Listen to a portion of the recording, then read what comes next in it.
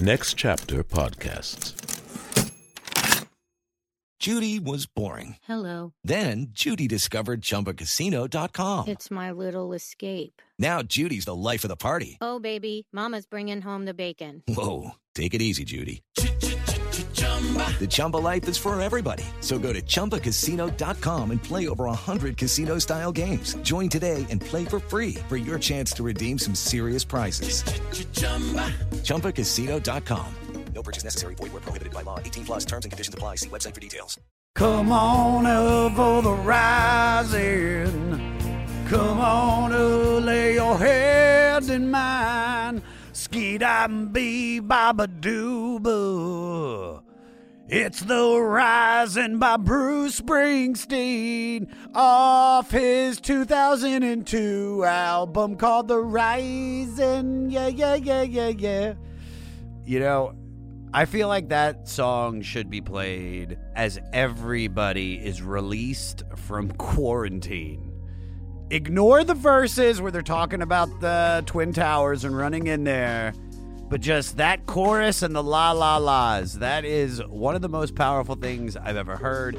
It is also off of an album that is number 424 out of 500 on the Spotify Ridge, The 500 with Josh Adam. Who dat? Oh, me dat? Myers. What's up, everybody? All my true Doogs in the Fleece Army acting all doogly spoogly. Thank you guys for joining me on the only podcast that is going through Rolling Stone magazine's list of the 500 greatest albums. I thought of something that was really cool, and it didn't even occur to me, but the Tommy Chong episode that came out last week, us doing Graham Parsons, it just so happens to have been released the same week as 420. That's the universe, man.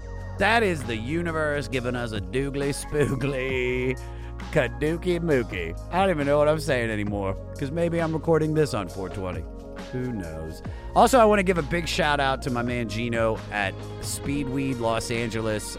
He's been hooking me up since we started the quarantine. For years, this dude's been hooking me up. So if you guys are in the Los Angeles area and you want to get high and you don't want to have to go pick up anything, LA Speedweed. Just look it up and he'll hook you guys up.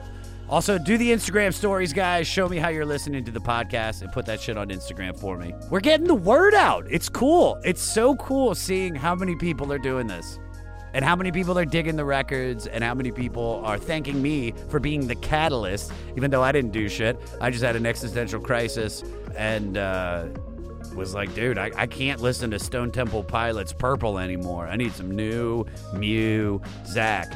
And this is what's cool about this Bruce record that I'm about to explain, because I actually knew the hits. I knew what he dug. I knew everything about Bruce, and I'd seen him in concert, and I've loved him, but I never listened to his records.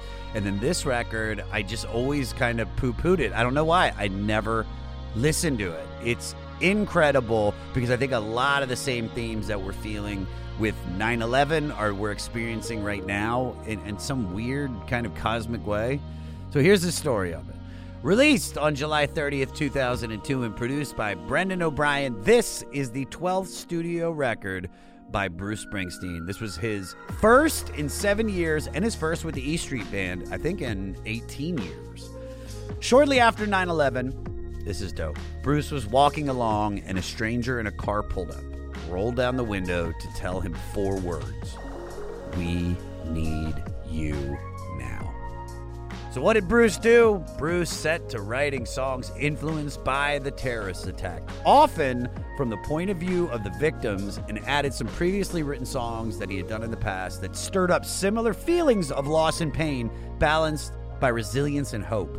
Then he assembled the E Street Band, and they hadn't played together on a Springsteen record since 1984's Born in the USA, which was a mega hit. And the E Street Band, if you don't know, are Danny Federici on organs, Roy Bittan on keyboards, Gary Talent on bass, Niles Lofgren and Lil Steven Van Zandt on guitars, Max Weinberg of the Max Weinberg 7 on drums, and Patty's wife, Patty, I'm going to fuck this up.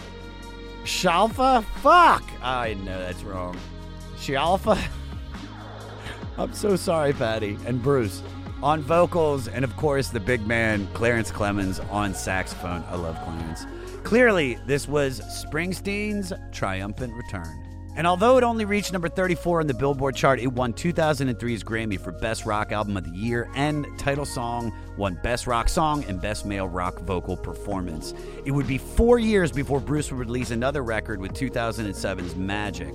But sadly, organist Danny Federici died of cancer the next year. Although the E Street Band did play at the 2009 Super Bowl halftime show and toured that year, but that would be the last year that the E Street Band would be able to perform with saxophonist Clarence Clemons, who died of complications from a stroke in 2011. The E Street Band itself was given an honorary induction into the Rock and Roll Hall of Fame in 2014 under the Award for Musical Excellence category, and various members continue to record and perform with Springsteen. Also, the E Street Band hasn't played live with Bruce since 2017. Bruce did kind of tease us by saying there might be something going on in 2020, but with the way everything's kind of going in the world right now, I don't think Bruce is going to be able to fill out a stadium until 2029. We're locked in till the year 3000. But you know who I wasn't not locked in with because I was dialed in? Is that a weird segue? The one and only guest today, the coolest man I know, Greg Fitzsimmons. You guys know Greg from his incredible podcast, Fitzdog Radio. You know him from his other podcast, Sunday Papers, from Childish. You know him from Politically Incorrect, The Man Show. I mean, the dude he's been on Rogan a bunch. This guy, huge Bruce fan. And it's funny because we tried to, record this and then, well, you'll see. You'll see what happened, everybody. I'm not going to ruin the surprise. It's so funny. We had such a good time. And I loved it. So, dig in. Rate, review, and most importantly, subscribe to the 500 and listen free on Spotify. Follow me at Josh Adam Myers on all social media. Email the podcast at 500podcast@gmail.com. Follow the Facebook group, The 500 Podcast with Jam. And we got a 500 Podcast fan page. For all things 500, go to our website, the500podcast.com. Well, guys, nothing left to say, but hey, Bruce, you want to take this? Well, sure I do. Is that good, Bruce? Here we go. Here, it should be more like, here we go with number 420. 4 out of 500. The Rising by Bruce Springsteen. Come on, start the episode. Start the episode, but don't. There you go, y'all. Somewhere in the stair. Into the Greg. Are your Fitzsimmons, Simmons, and your Greg, and your Fitz, and your Simmons, and your Greg. All right, full disclosure, everybody. This is the second time we've recorded this because Greg forgot to hit record, and there was fucking gold. I said something that the FBI would arrest me for related to the president, so we have to redo it. He dropped like 9 N-bombs. It was insane. Luckily, it was destroyed. All right, so I tried to get you on this podcast about 9 months ago because Tunnel of Love was on the list, and everybody said, get Greg Fitzsimmons. I reached out to you, and what did you say to me? I said, I'm sorry, who are you? Nailed it. I was perplexed. I felt a little apprehensive. No, I think we had hung out in Phoenix at some point, we did. right? Is that where I first met you? Yeah, we saw The Last Jedi together with me, That's you, right. Brad, and Big Brad J. Williams. Big J, not Brad Williams' wife. Brad Williams' wife. Big Irish J. Big Irish J. Yeah. Hollingshead. Like a couple days after Christmas, and it was magical. And then we ate at like a Jimmy John's or like a Johnny Rockets in a mall. Yeah. In Arizona, and I was like, dude, you should do my podcast. And you said, the album is what? And who are you? Who are you? Why you said you hated Tunnel of Love? I don't know if you said hate. Hate's a strong word, but you said you definitely. I said it was my least favorite album, which is, and then I went back and I listened to it, and there's actually one song on there that I like, but What is it? It's got to be. Well, probably Tunnel of Love. No, it's tougher than the Atlantic rest. City? Oh, Is it tougher than the rest? Is like tougher one of than the rest? Dude, it's poetry. It's beautiful. It's got the bridge in it that is because Bruce Springsteen. What I love about Bruce is the king of bridges. Like his song verse chorus is great, but then he hits you with, well, it's a cold, dark, lonely, and the road is long, and you're like, oh my god, yeah, he's the shit. I actually love Tunnel of Love, but for my listeners, because it's also my nickname for my wife's asshole, so I always feel like it would be a betrayal to talk about it. All right, so tell me how you got into Bruce Springsteen, because everybody, when they said get a Bruce Springsteen fan, get Greg Fitzsimmons. So why are you such a huge Bruce fan? Well, I got on early because I grew up in New York, and my dad was a radio guy, and so he was a broadcaster, and so we used to get, it was like Christmas, like 3 days a week. We would get, the mailman would come and he'd have these thick boxes with records that all the different labels would send to try to get my dad to play the music. This is back in the payola days, baby. Oh, yeah, dude. And they try to get us to play their records. And so most of them were crap. I mean, it was like a lot of bands that you'd never heard of. And then I would listen to most of them. And I was really into music, and I discovered Bruce really before he was on the radio, and so I just had this love affair. I was young. I was probably only like 11 or 12 years old, and he just struck me, and I stuck with him. But then, growing up in New York, we listened to hard rock and we listened to classic rock, and Bruce was. When he blew up with Born to Run, they started playing this thing on WPLJ in New York. There was Jim Ladd, or one of those guys had a segment on WNEW-FM called Bruce Juice. So every morning they would play a Bruce Springsteen song, and it was so fucking corny. And at the time, Rolling Stone magazine had a famous cover that said the future of rock and roll on it, and it was his picture. And it was very overblown. For Bruce? Oh, wow. Yeah, there was a lot of hype, and there was a lot of, I forget, it might have been Greer Marcus who wrote the piece. It was a very influential piece, but it hurt Bruce in the long run because there was so much hype that friends, like my friends, all just fucking hated him.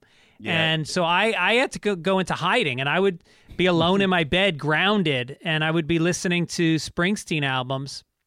And I can just imagine, like, your friends are out. Like, you want to come out tonight, Greg? You're like, nah, I got to stay in. And you just laying on your bed holding the record for Born to Run, and it's just, whoa, come take my hand. Yeah, Run, I got a bandana wrapped around my head and some motorcycle boots. Yeah. I'm trying to make one black friend just like Bruce did. And so it was like very discreet. It was like me watching porn around my wife. It was like I wasn't proud of it, but I was passionate about it. And so I would listen, and I'd be grounded a lot, and I could listen. Like, I could just remember in the summer nights, my window would be open, and I could hear in the distance, like, tires squealing and teenagers laughing, and I could see the whole skyline of New York City out my window, and I just felt like somehow he was my, like, conduit to this world that I was missing out on. He was able to, like, encapsulate the loneliness, the excitement, the newness of being a teenager, the absoluteness about it, like he put teenage activities in biblical terms, and that is how it feels as a teenager. It feels so big. Were you doing any of the stuff that he was singing about? Because so you were a greaser? I wasn't a greaser, but a lot of my friends were, but it was more just like again, like the rawness of being in a place you wanted to break out of. And I think that's how to me, it's almost like it's a metaphor for your own family. It's about that rite of passage of going from being under your father's thumb and going out and getting in a car and driving away. Yeah. How many times have you seen Bruce live in any memorable shows? Probably like 15 times. I think the best one I ever saw, without a doubt, was after high school ended. I didn't want to go to college, and so I worked 2 jobs. I was a caddy during the day at a country club, and then at night I was a cook at a TGI Fridays. And so, even better job. You should have just gone pro. Should have gone pro at TGI Fridays. Right. Yep. Suspenders, buttons, and so I saved up $3,000 and I got a backpack and a trench coat. I don't know why I got a trench coat. And I went to Europe for like 7 months. And I saw Bruce a bunch of times, but the best was I was in Greece and I scored a ticket to the 4th of July show at Wembley Stadium in London. And it was the Born in the USA tour. And it was general seating. And I got there early and I was down close. And I remember I hadn't eaten all day. I literally had run out of money. I was flying home the next morning, and I had run out of money. I had enough money to get a train ticket to the airport, and I had my ticket in my pocket, and that was it. And I remember being dizzy, and it was hot as shit out. It was a daytime concert, and I just I floated. I just floated above that stadium, and I was just like, it was like my welcome back to America concert.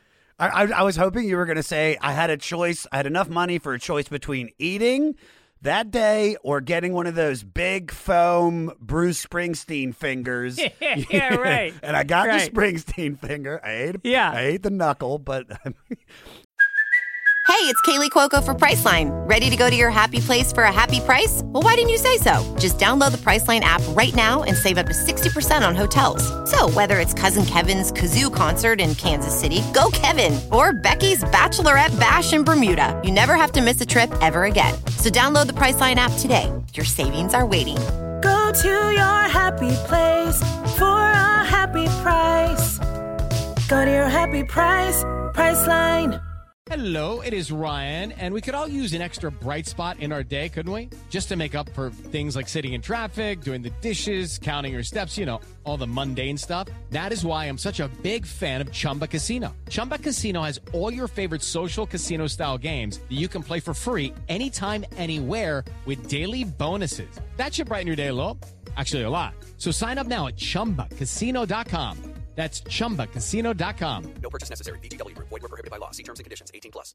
All right. Yeah. So I could listen. I love how you just put that about how, I wish Bruce would have gotten into my life. And he kind of did, because I went to a concert when I think I was 13, 14 to see Lucky Thumbs. Well, my buddy Greg and his dad loved Bruce. And I knew the hits, but I never got into the albums until I started doing this podcast. So we did Tunnel of Love, which I loved, and then we've done this one. And this one's a little bit different than the rest of his records because there is a purpose. And I know that sounds weird, but there is a real purpose of healing and expression because this is his 9/11 record. So what was your 9/11 experience? Well, I was it was funny because my mom was, she was on a plane. She was on a plane at JFK Airport on 9/11 about to fly out on a 9 a.m. flight. Oh, my God. Out of JFK.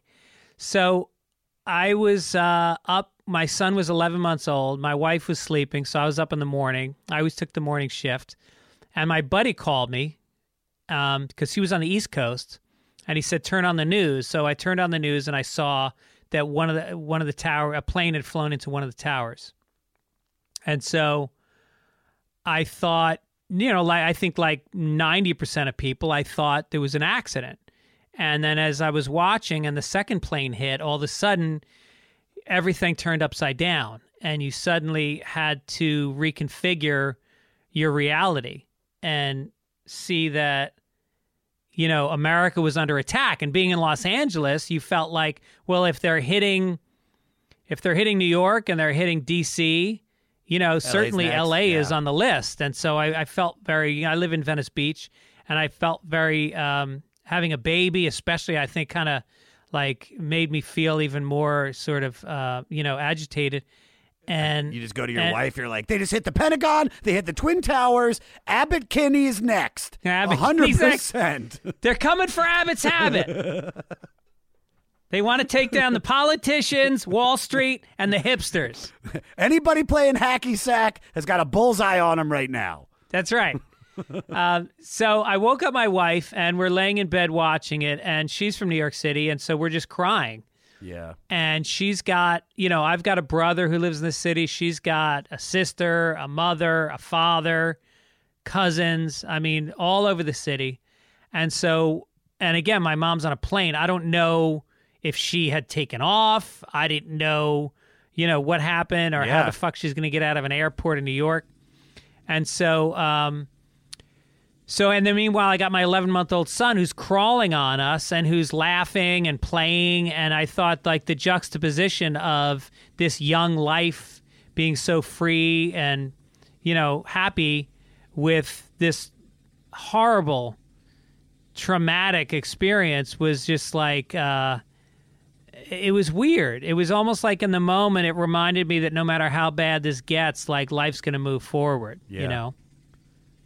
I don't know if you can hear they're mowing the lawn outside my studio window here.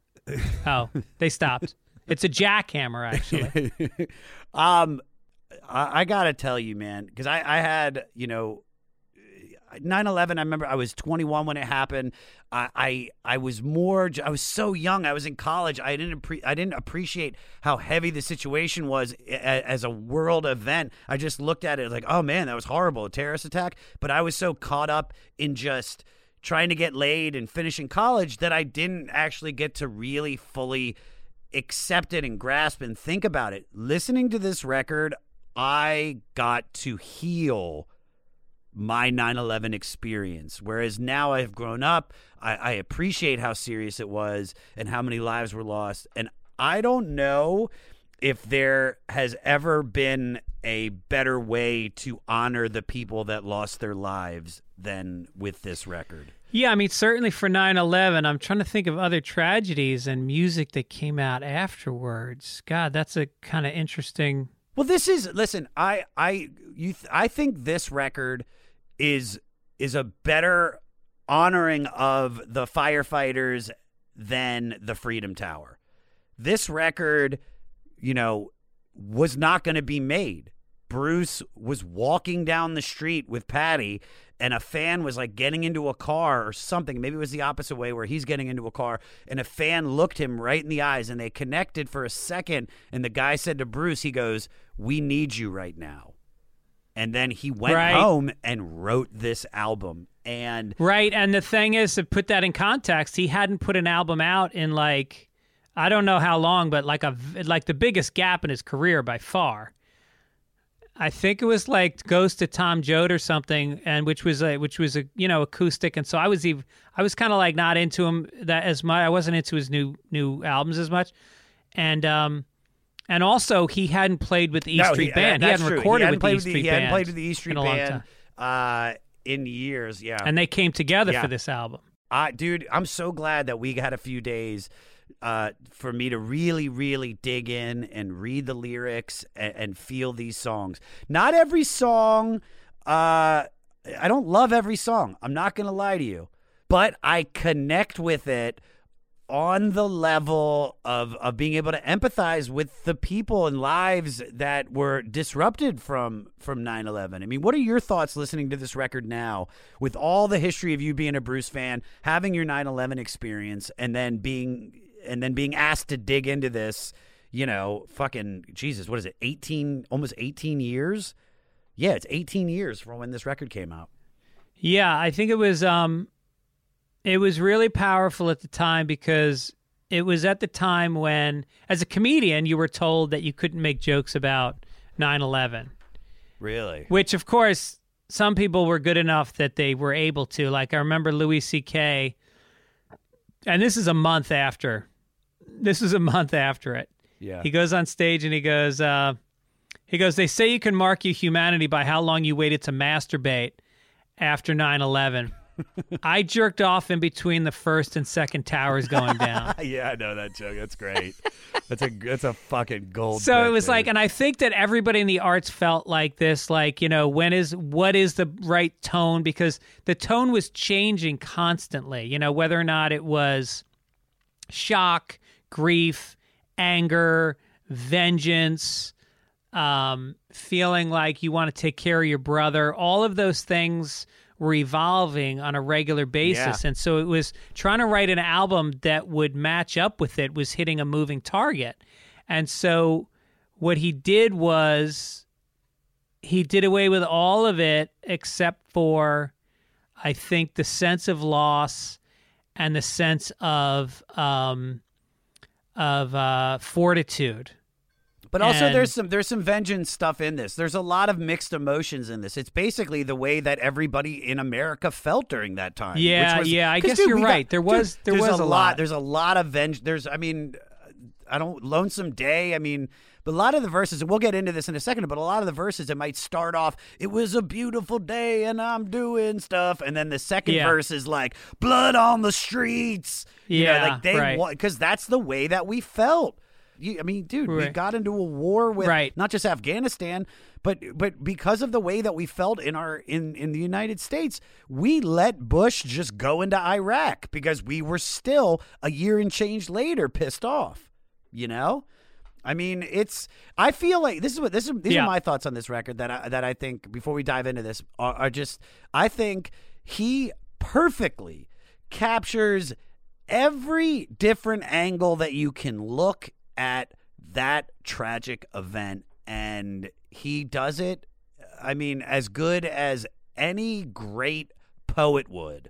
I mean, I think this record not only resonates from me being alive in 2001, but being in the quarantine and what we're dealing with the coronavirus right now, there are a lot of similar feelings and themes, dude. The Rising, if you put your headphones on as the president and Gavin Newsom are like, all right, you guys can go back to work and leave your houses. Dude, they should just be blaring The Rising as we walk outside. It's just, it feels apt. Wait, are you saying we should go back out? Well, not yet, but I'm just saying when we do, put The Rising on, walk outside, you know, and fucking just come on, ski baba dooba. Well, The Rising, I mean, to me, the moment where I can remember when at Obama's inauguration, when they played it, and it was coming out of a time where, you know, it was a very dark time. You know, Iraq was going on, and I think a lot of people felt that, like, under George Bush, that, that the country was not in good hands. And then all of a sudden, Obama gets inaugurated, and just the vision of a black president standing up there, and Springsteen comes up with a full fucking choir. There must have been 50 people behind him, in a very diverse choir, and there's a full orchestra at his feet, and he just comes up, dressed like a fucking Jersey bum, and he's got an acoustic guitar, and he plays The Rising, and I mean, I'm telling you, it was euphoric. I had tears rolling down my face. It was just so powerful. And what a choice of music by Obama to play in his inauguration address. That song is so perfect, and you can take it on the surface as a very sad, because the firefighter dies in it, but also that chorus and the la la la's is just is written to be sung with 60,000 people there, all singing with you, and it's got this like ray of hope in it as well. Rising. All right, let's listen. Right. Let's dive into the album, okay? All right, so the album opens with Lonesome Day. It starts with these dope cello players. It's also the second single off the record, and like I said, the first verse sounds like a love song about missing somebody. But then it turns into what sounds like a Vietnam vet's manifesto. I mean, this shit is fucking dark. Here's sample lyrics. He goes, "Hell's brewing, dark sun's on the rise. The storm will blow through by and by. House is on fire, vipers in the grass." But partway through, you can really actually tell that this is about America's pain. And just like the hurt lovers can often seek like rash revenge, Bruce warns to stay calm and not retaliate. Advice which Bush and Cheney 100% didn't follow. Peter, play a little taste of the song. Better ask questions before you shoot.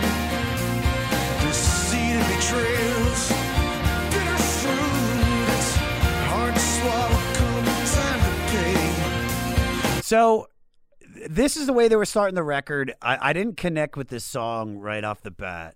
What about you? Oh, no, I love this song. Oh, my God. I love So it. beautiful. I love it after a few more listens, but right off the Yeah. jump, I was like, this is about 9/11? It just was too, Yeah.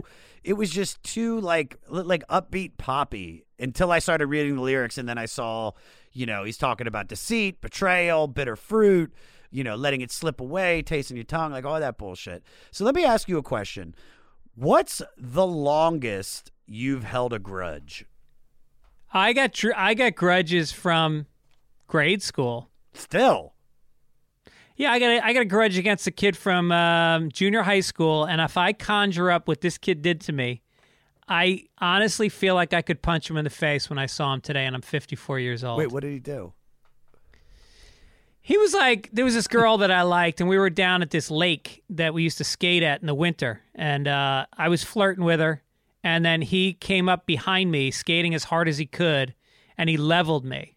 And I fell down, and I was winded, and I couldn't get up. And then he laughed at me. And he was a lot bigger than me, and he used to lift weights, so I didn't fight him.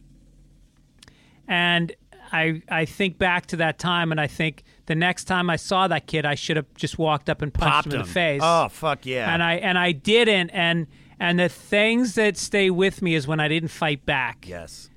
I mean, I don't have regrets if I went for it, but I didn't go for it then, and it sits with me. Have you ever yelled at him in your car? Like, you ever had the conversation you wish you would have said to him, after you would have punched him, like to yourself in the shower? Maybe in my mind. I don't think I've said it out loud because I live with other people. No, I get it. So listen, all the cadoogles out there listening to this podcast, if there's somebody that pisses you off currently in your life and they did something fucked up to you, go back and fucking pop them in the motherfucking face.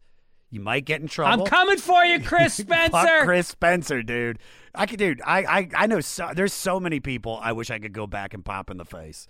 All right, let's move on. Next song, Into the Fire. All right, so I was completely oblivious about the picture Bruce was trying to paint until I read the lyrics. But this tribute to the first responding NYFD who selflessly put themselves in harm's way and all the losses because of that. And I think Bruce paints the picture perfectly. Peter, play 32 seconds in. I need your kiss. Love and duty called you someplace high, somewhere up the stairs. Up the stairs, into the fire. I mean, hearing him sing that now, like I almost got choked up in that moment. Yeah. It's just so powerful, man.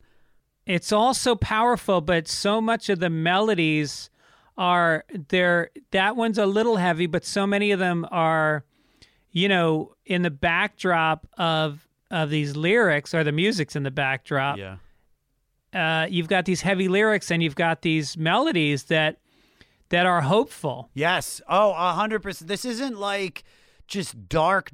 I mean, there are some dark songs on it, but on every one, he's singing about the most fucked up shit that happened to families and lives around the world. And yet the song is like, you can still hum this as you're like, dude, I listened to this record when I was working out today, and it just, there's a beat to it. The melodies, like you said, uplifting. It's great. Yeah, that's 100%. I know my son, I worked out with my son yesterday, and I was listening to the album, and I go, there's an album I need to listen to while we're working out.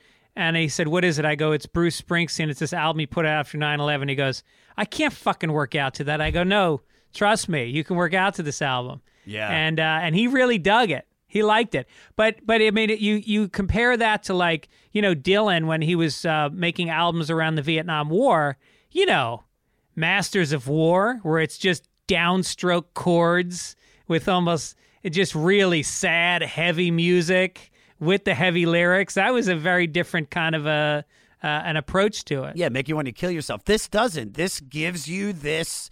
There's that in every tragedy, there's beauty. In what we're dealing with right now, there's something good is going to come of this. So let me ask you, because you're doing, I didn't start stand-up till 2008. You know, well, you're doing great. Thank you, buddy. I appreciate that. Can I open for you in Arizona? No, but what was that like? What was that like trying to uplift audiences after 9/11? Like let me ask you, how long did from 9/11 till your first set on stage? How many days? Well, I remember I was supposed to do a show with Janine Garofalo in D.C. a week after it happened, and I was ready to go. I was like, let's do it. And she canceled, and I remember thinking, we can't cancel. You know, we need to do this right now. And I remember a lot of the road stuff was canceled, but in the city, people were doing shows. And so I went out and I was doing shows, and I felt like, you know, there were ways of joking about. It's like there's always a tangent that you can make fun of that doesn't maybe go to the heart of it. Yeah. You know, like I remember when it first happened, I said, you know, now since 9/11, you can't take a taxi to the airport. You know, it's and I said, well, what better way of stemming the flow of Muslims to the airport than only? Oh no, you can't. You can only take a taxi to the airport. You can't you can't drive your own car, because what better way of stemming the flow of Muslims to the airport than only allowing taxis? And people laughed at that, and then I thought, I don't know, is that xenophobic? And I went, no, it's just New York. It's just a New York joke. Yeah. So was it hard? I mean, was it hard? What were the audiences like? They were joyful. They were people go to see comedy because they don't. That's why I don't really talk politics in my stand-up. I don't really believe. There's comics that are political comics. You know, you have people like Louis Black that are masters of doing political comedy, and David Cross, and their crowd comes out because they want to hear this topic, and they want to hear how this comedian handles these different stories. But that's not why people come to see me. And unless I decide I'm going to become a political comedian, I'm a guy that tells jokes to people that worked all week, maybe in a fucking factory. Maybe they got both parents working, they hired a babysitter, they come out, and they want to escape and they want to laugh. And so, not to say I don't tackle serious subjects, but I try to figure out, you know, how I can take what's in me that I think is funny and connect that to people. I don't think about necessarily like what's going on in the political, cultural terrain that I need to examine. That's just not the kind of comedian I am. And I find that most crowds are coming out because, you know, they want to fucking laugh. It's that simple. And I'd gone through my father dying when I was pretty new at comedy when my dad died. He died young.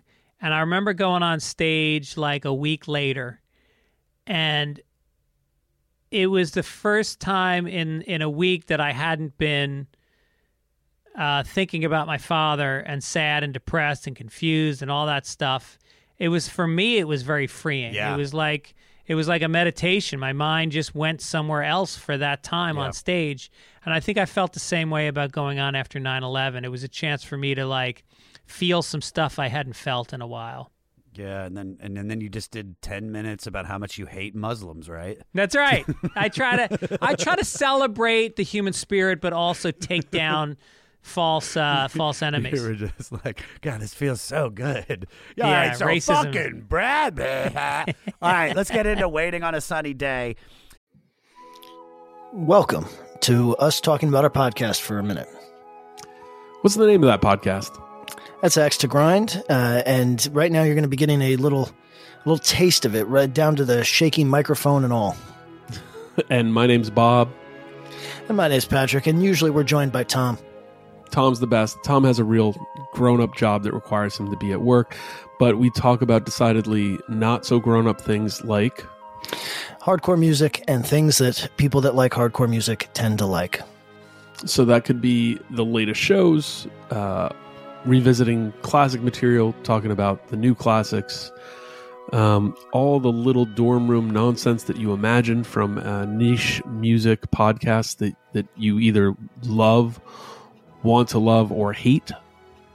Yeah, imagine all the emotions that you have towards a genre that has impacted your life, and then condense them down to an hour to 2 hours a week. So triangulate your speakers, think about jumping off the bed, singing along, dancing like an idiot, and listen to Axe to Grind podcast. Porn, Satan, drugs, therapy. It's not just the list of what I'm up to this weekend. I'm comedian Kiki Anderson, and those are just a handful of the taboo topics I've poked and prodded at so far on my podcast, Indecent, the show where we peel at the wallpaper of polite society. Each episode digs into the dark underbelly of our culture to dissect the things we aren't allowed to talk about around the dinner table, featuring conversations with comedians, activists, journalists, academics. They all help me figure out the who, what, and why behind what is and isn't acceptable behavior. Indecent with Kiki Anderson, where NSFW meets LMAO. Mwah. So this was the final single, and it was actually written in the 90s, but had only been performed by the band during sound checks. And Bruce wrote this in the style of Smokey Robinson, which I completely agree with. Now, we don't really know the true definition of this song. It could be about carefree, happy life before 9/11, or the optimism that there will one day be good times again. I do think this is a fun song. It's a good song, but in a sense, to me, it kind of sounded like something off of a Springsteen Christmas album. Peter, play a little bit.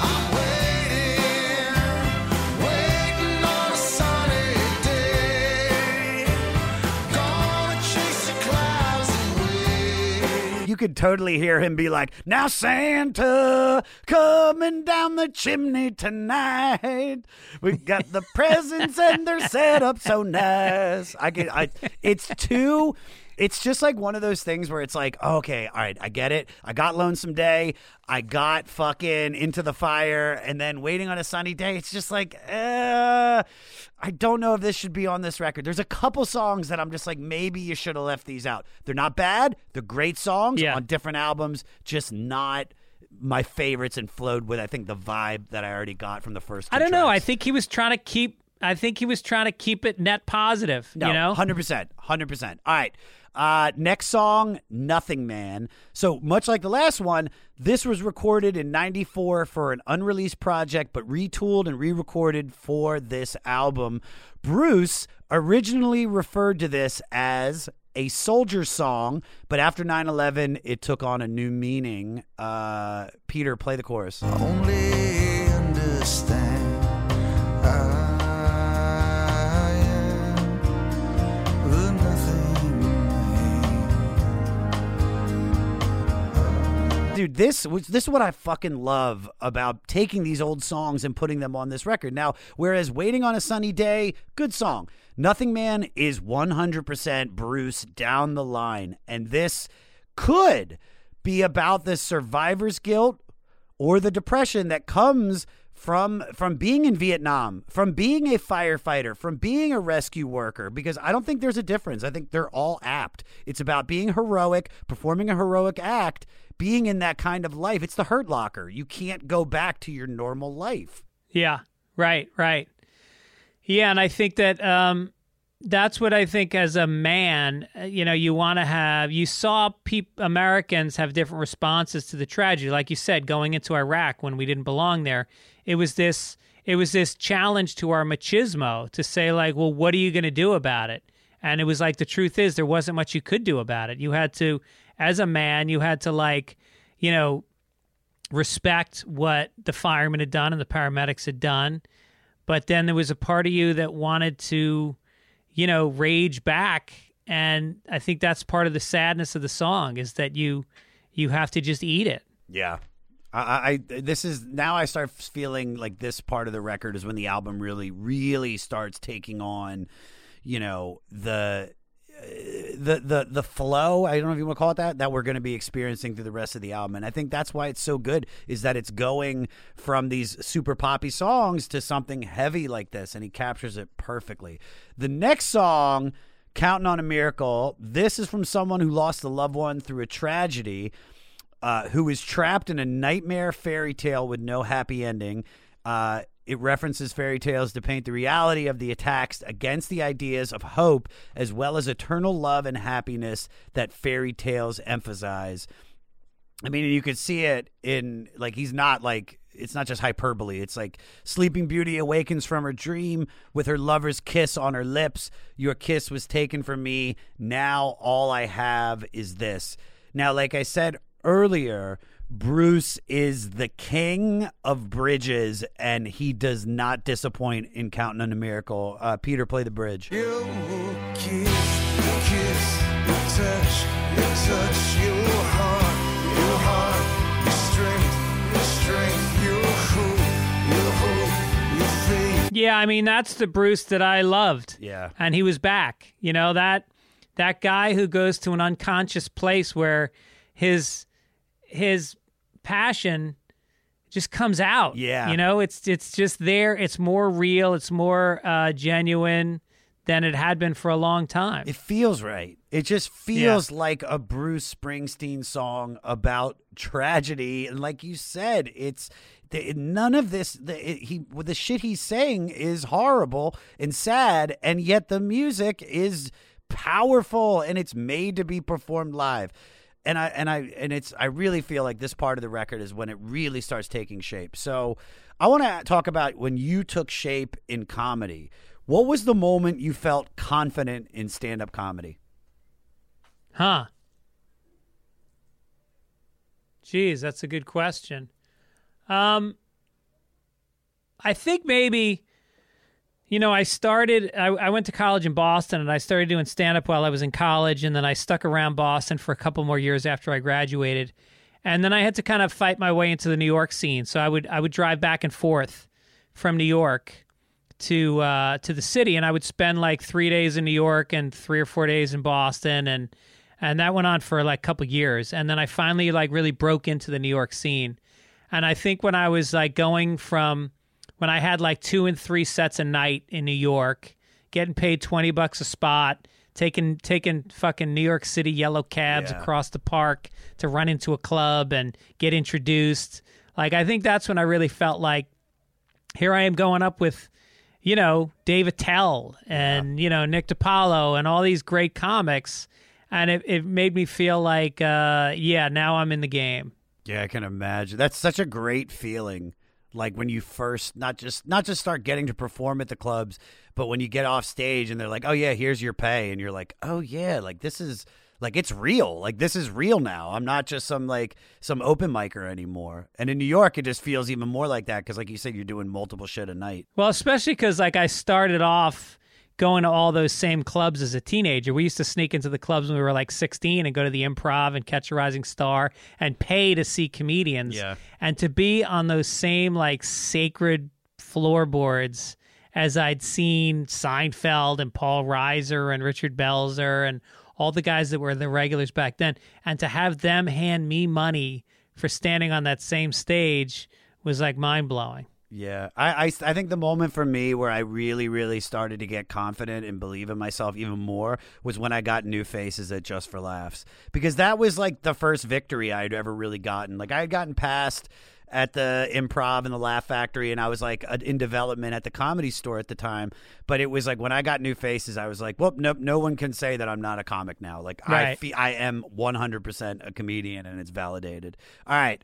Moving on to Empty Sky. And what I love about this album and Bruce is, like I said earlier, is that he starts the song with a verse that could be about love or like missing love, but then he drops some heavy shit on you. Peter, play the second verse. Blood on the streets,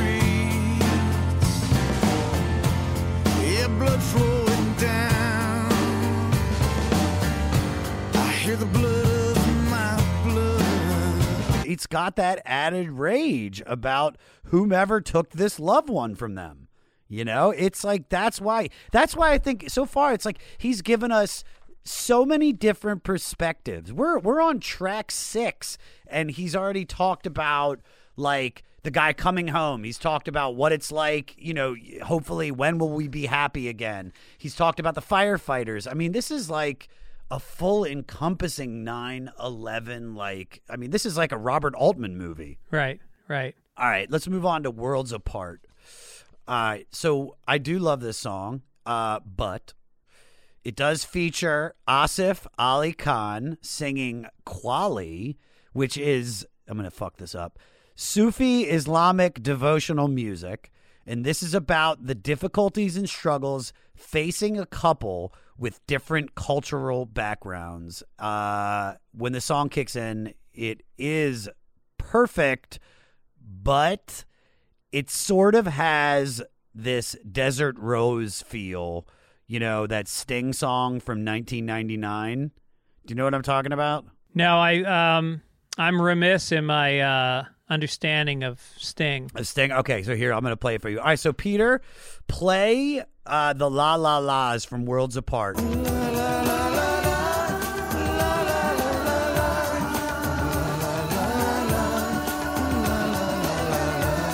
Now, play a little of Desert Rose by Sting.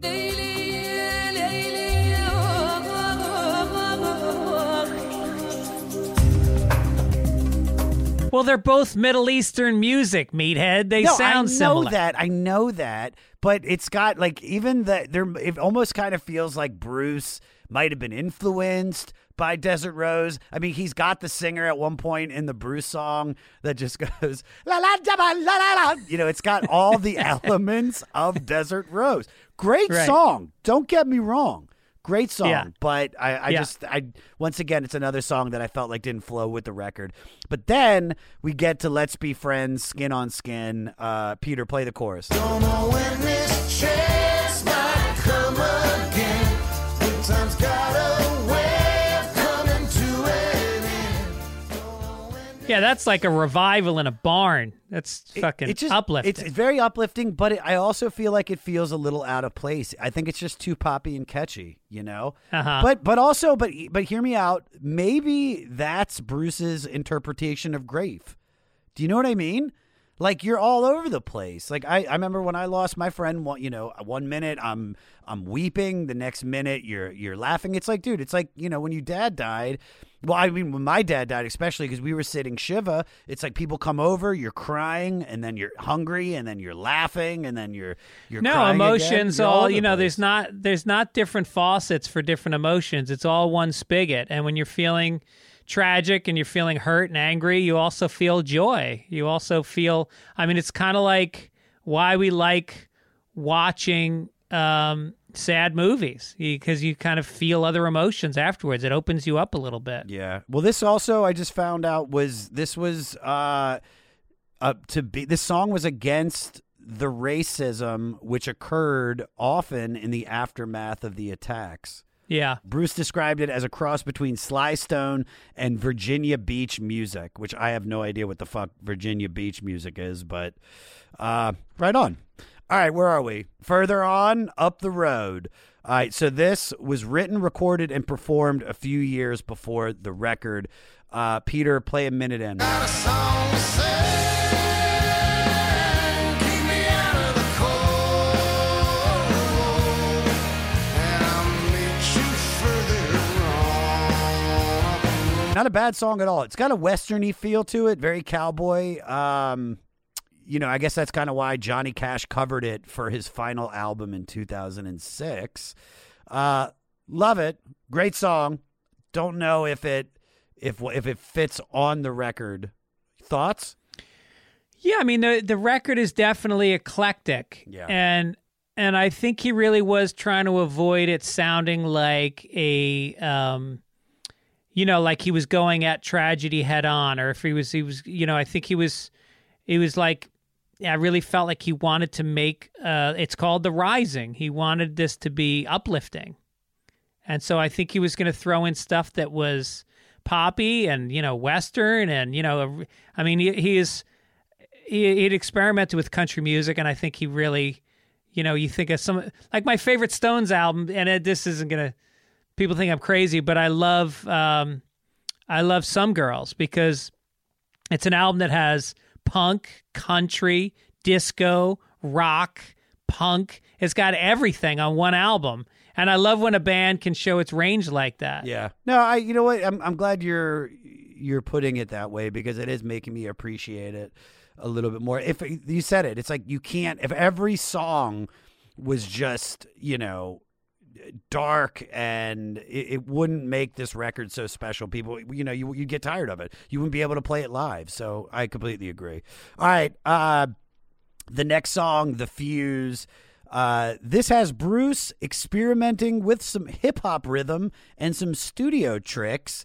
Peter, play 330. Burning with a new song.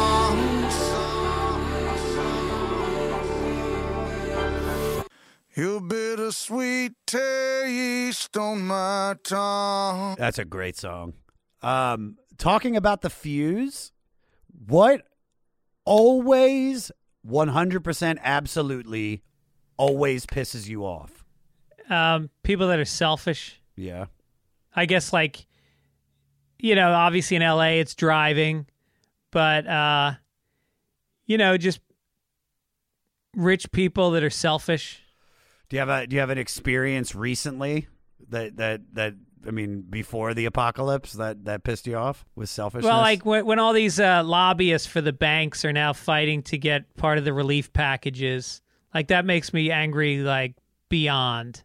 Well, you knew that was going to happen. Yeah. I mean, would you think, think Hollywood Video was going to get the money? There's no fucking way, dude. It's like, right. that's the way the world works.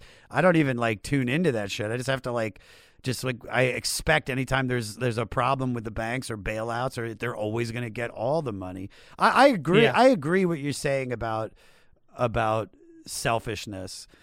You know what I think we could do to cure that problem with the world is give everybody in the world a dog, and they won't be selfish. Yeah. Because that taught me. Yeah, that's true. That taught me how to not be selfish. Because not everybody wants to have a kid. Kid's too much responsibility. A dog's just enough responsibility for you to think of something other than yourself. Yeah, the kid can actually make you even more selfish because now you're taking care of other people. So your circle becomes small. Yeah. And the stakes are so high. Like your dog, the stakes aren't that high. Not high at all, dude. You love him and you want to take care of him, but you're not going to throw yourself in front of a bus for a dog. No, God, no. Lekka's getting killed, dude. 100%. Yeah. 100% she's going down, bro. I would hate that, but God forbid. But, that's actually funny because I was talking, Ryan Sickler, right? Ryan was. Of course. Ryan says to me, he's like, man, when the apocalypse started happening, he's like, dude, you should get a gun. And I was like, dude, I got a Doberman. And he's like, oh, yeah, you're good. I was like, yeah, fuck yeah, I am, dude. Can your kid kill somebody, you think? Do you think your kid would? He's a black belt. Is he really? Yeah. How old is your kid? He's 18. He's 18? No. I think he might be 19. Yeah, he's 19. When was the first time he bucked up on you? Has he ever pushed back a little bit? He won't push back. That's the thing and I fuck with him every morning. He sleeps till 11 o'clock. So I go in his room every morning because he's been home from college for a month now. Yeah. And I dive on top of him and I shove my knee into his back and I punch him in the back of the head and I call him a pussy and he doesn't fight back. If there's something it's like reverse Oedipal complex. Yeah. I got pancakes downstairs for you. You eat these motherfuckers. Yeah. All right. Mary's Place. Based on Sam Cooke's 1962 soul classic, Meet Me at Mary's Place. This is another song that seeks comfort and happiness while still acknowledging the toll the pain has taken. Peter, play 159. We're gonna have a party. Tell me, how do you live broken hearted? Meet me at Mary's Place. I can just imagine 50-year-old women dancing to this, holding a glass of wine at a wolf trap or some sort of a Merriweather Post pavilion. Because that's classic Bruce. Yeah. Upbeat, uplifting. It's just fan-fucking-tastic, man.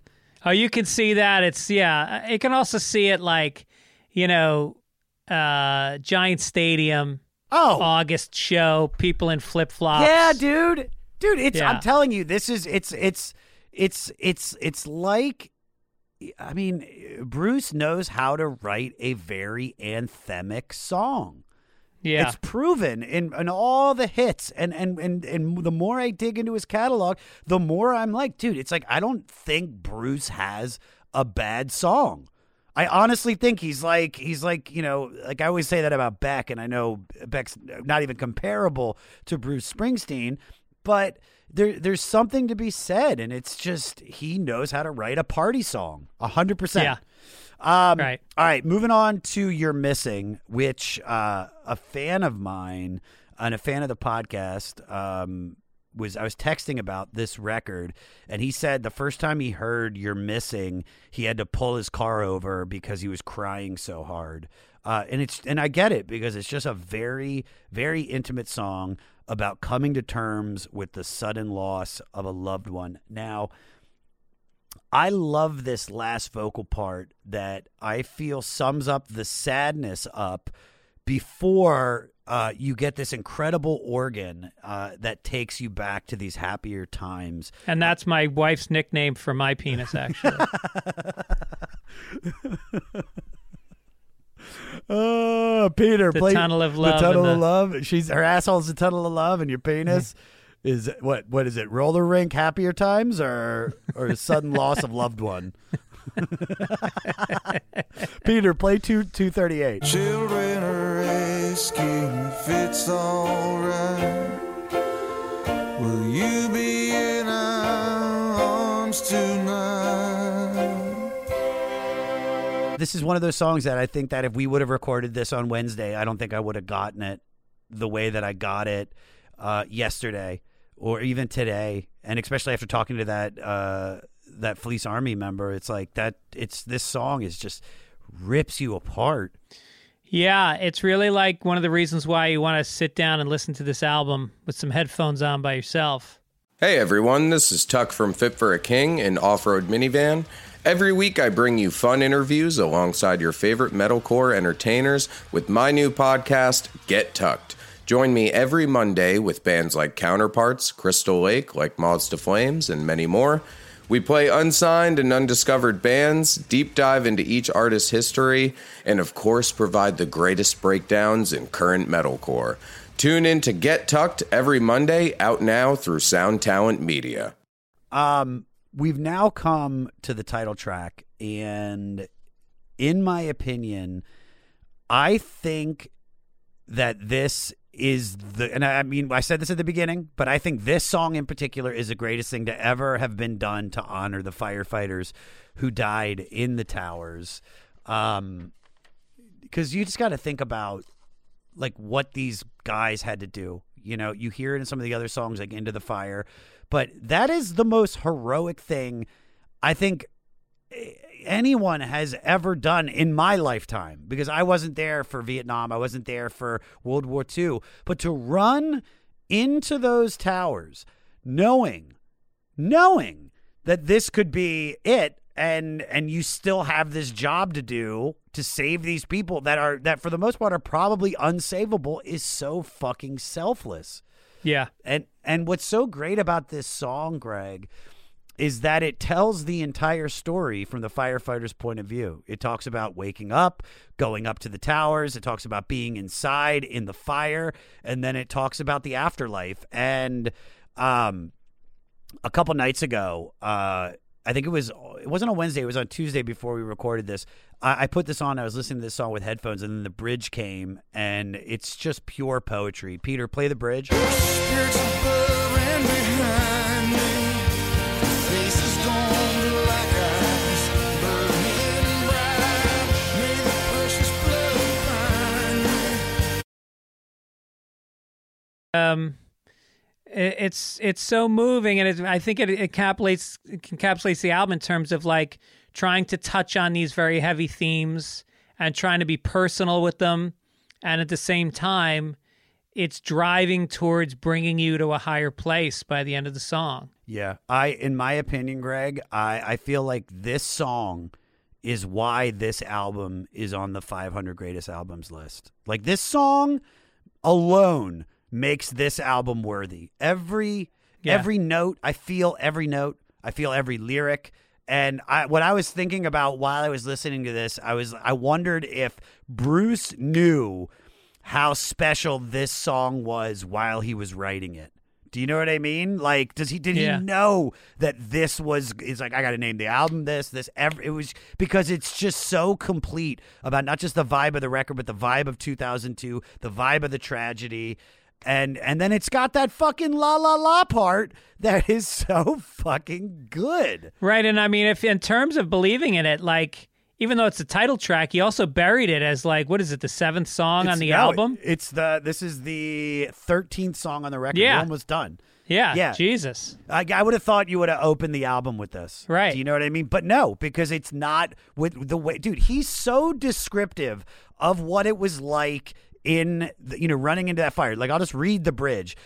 There's spirits above and behind me, faces gone black, eyes burning bright. May their precious blood bind me, Lord, as I stand before your fiery light. So that's about a guy, literally, this is it. He's dying, and he's making that transition. And, I mean, it's pure poetry. Everything about this song, in my opinion, is perfect.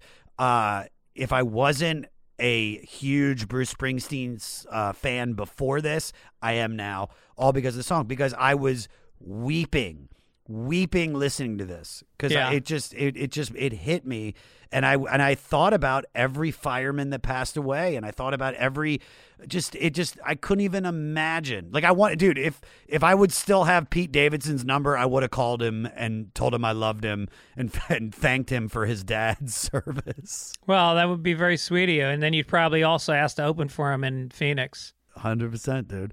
That song actually won the 2003 Grammy for Best Rock Song and Best Male Rock Vocal Performance. I want to ask you, talking about the firefighters, talking about heroes. It's a two-part question. What is your definition of a hero? I guess a hero is somebody that puts others in front of himself and then also overcomes fear. They say, courage is being scared, but then doing it anyway. Yeah. So who's your hero? Who's my hero? I mean, I guess I have a lot of heroes. I mean, there's poetic heroes, but then I guess in terms of manly heroes, like I think of Obama as a guy who, grew up with a single mom and without a lot of money and black in a country where there's a lot of racism, and was able to get into the White House, get fucking hamstrung from day one, and still fight for what he believed in right through to the end. That's pretty heroic. Yeah. I completely agree with you. I love Obama, and especially it's exacerbated now with the administration we have, and the funny thing is, I actually have money, and I kind of want to be a Republican, but he's making it hard. It's like, dude, just stop hating on people and just, cut my taxes and shut the fuck up. And then he just doesn't. Right. So he needs to listen to The Rising. All right, let's move on to Paradise. Peter, play 212 in Paradise. I brush your cheek with my fingertips. I taste the void upon your lips. So this one's an interesting song because it reminds me of Simon and Garfunkel's The Sound of Silence. Yeah. Because it examines the transition point between life and death. And the first verse was inspired by some recent, I guess around the time, teenage girl suicide bombing, and then the empty promise of paradise they were seeking. The second verse was a tribute to a female fan who told him she lost her husband at the Pentagon on 9/11. And then the last verse is about those who lost their loved ones in the symbolic river and try to swim to them only to discover there's nothing there, so they swim back to the surface. And as Bruce is quoted saying about this song, he said, "Hey, life is here. It's all you have, and it's here and now. And yeah, I see that. And with the song, it's you know, it almost feels like he could have ended the album with this song. It was that beautiful. Yeah, and it's a come down after the rising. It's Yeah. kinda- 100%. Yeah. Because where do you go? You can't just build it back up. You can't go right into My City of Ruins. It's like you got to ease us. You got to take us down a notch because of that. Great song. And then he closes the record with My City of Ruins. And this was written a year before 9/11 and first performed for a Christmas show benefit to revitalize Bruce's deteriorating hometown of Asbury Park, New Jersey. But it does feel in character for this record. Peter, play 4 minutes in. All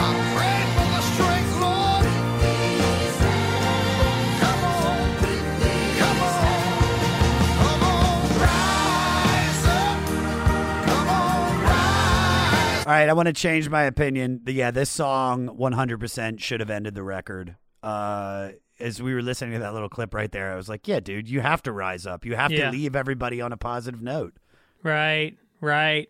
Yeah, and it's amazing that wasn't written about 9/11 and it fits in so well. Well, I think you could probably take a lot of Bruce's songs from older records and you could just, you know, put them on this record. Yeah. I mean, dude, he writes, you know, it's almost like some of these songs, like you said, are speaking to what's going on in the world, what you're dealing with, and everything. And I mean, what's great about this song is that I think it was used. Yeah, I'm reading this right. Yeah, it's played at like churches around the world, like after Hurricane Sandy and Hurricane Katrina and the earthquake in Christchurch, New Zealand. Like this is a song used to rebuild people. Like you come out of a disaster, it's like you need something like this, and I think it's a perfect way to end the record. Yeah, beautiful. All right, you want to do some facts and get out of here? Sure. Come on, facts. Come on, facts and facts. All right, here we go. 10 days after 9/11, Springsteen opened the America, a Tribute to Heroes telethon by introducing My City in Ruins as a prayer for our fallen brothers and sisters and started it solo on guitar and harmonica before other members of the band joined in. Although he originally planned on performing Into the Fire, but it hadn't been finished yet. So let me ask you this. What's been your best accident? My best accident? I guess my daughter. Don't tell her that. No, I mean, I hope she doesn't listen to this podcast. She's a huge Fleece Army cadoogle, so she's gonna hear this and probably, you know, we'll cut it out. We'll cut this. Yeah, out. No, you can leave it in. So she should know. It's time she knew. You know, because she's gotten a little bit full of herself around the house. Yeah. I think that's probably the best answer anybody could have given. Do you want to add to that or Nope. Okay, no, perfect. Let's leave it there. Okay, good. All right. In describing the band's return after the long hiatus, Bruce said, "For the first time I made a record with the E Street Band in 18 years, I wanted a record that was going to be fun for people to listen to and exciting, that people used the way people used rock records." I'm fucking this up. Which is either to clean your house to or to change your life if you want to, you know? I want to ask you this from that. What's the first thing you'll do when the quarantine is over? I'm going to fuck the first thing that moves. Really? And I'm hoping it's my wife. I mean, you know, that'd be a good idea. Like, you know, just fucking... Aren't you guys just going crazy right now? Like, no, we can't have sex because everybody's home. It's crazy. You know, usually we have sex during the day because my daughter's room is next to ours. Yeah. And so, you know, the kids go off to school. My wife doesn't work. I'm home during the day, and we make love like fucking teenagers. Oh, yeah. I'm sorry, dude. It's tough. Are you guys eating well? Eating very well. Yeah. Trader Joe's. Oh, the best. Yeah. That's that Arizona touring money right there, baby. All right. Last fact. All right. Waiting on a Sunny Day with its simple sing-along chorus became a crowd favorite with lots of drawn-out Bruce interaction at their concerts. In fact, it became so popular and expected that longtime fans would use that time to go to the bathroom. All right.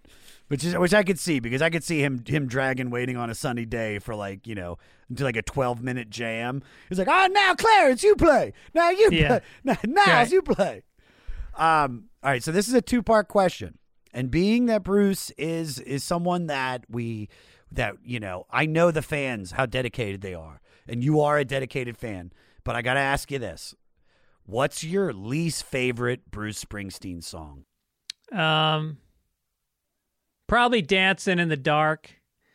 It just represented like a time when I felt possessive of Bruce. I felt like he was mine. I found him early and my friends rejected him. Yeah. And then I felt like then he was on MTV and he was starting to dress cooler. He'd given up his grungy look a little bit, and I just sort of felt like this isn't what I want him to become. But now I like it. But I'd say there was a time when I really fucking hated that song. No, I get it, dude. I've fallen out of love with a lot of artists that I just was obsessed with, and it comes back. Like there's a band that's funny. There's a band in Britain that won the Mercury Music Prize years ago, and I'm obsessed with like British rock. But this band called Gomez, do you know of them?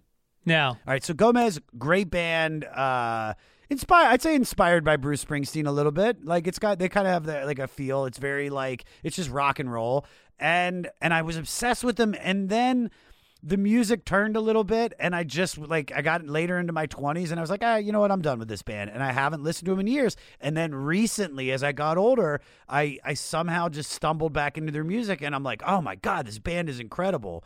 So I get it. Like, that one bad album, same shit with Beck, dude. He made that record Colors, and I was obsessed with him, and now it's like, he made that record, and I was like, yeah, I think I'm good. But slowly I'm getting back into him. So it's just a matter of just time. Now let me ask you this. What's your favorite Bruce Springsteen song? Jungle Land. I still feel like it's long. I don't know how long it is, probably 11 minutes. And it's just it's got the greatest sax solo of Clarence's career.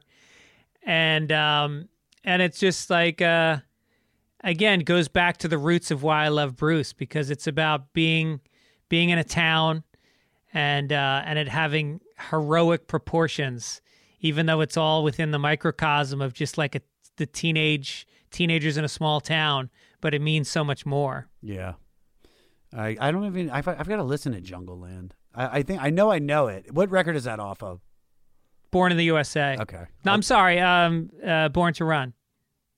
I think it's the last song on Born to Run. I honestly think that one of the best songs ever written in the history of mankind is Born to Run. I don't think there's a better feeling than the part in the song where it's like they do the solos and it's like bam bam bam bam bam bam bam bam bam bam bam bam bam bam, and then he holds it, and then when he kicks you back with that 1, 2, 3 cock in the skyways bomb, that might be one of the best moments in recorded music history, in my opinion.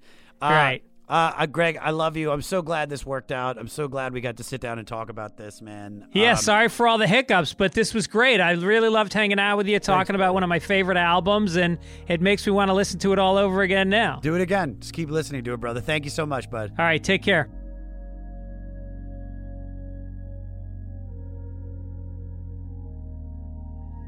The one and only Greg Fitzsimmons. Follow Greg on Twitter at Greg Fitz Show. Also follow him on Instagram at Greg Fitzsimmons. And for all things Greg, head over to gregfitzsimmons.com. And make sure you check out his podcasts, the Fitz Dog Radio Podcast, Sunday Papers, and Childish.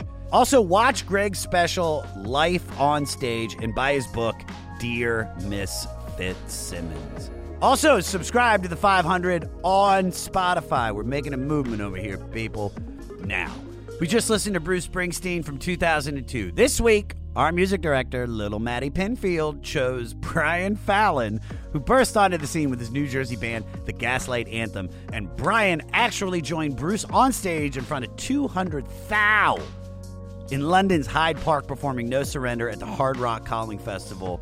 Hear The Next Generation, inspired by The Boss, when you listen to Brian Fallon's new single, When You're Ready, streaming now on Spotify. And you can find that link on our website, the500podcast.com.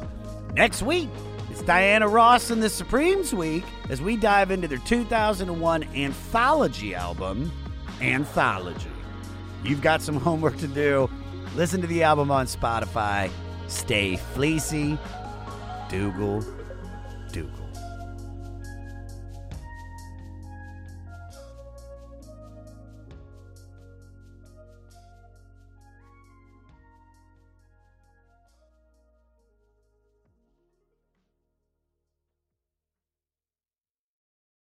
It is Ryan here, and I have a question for you. What do you do when you win?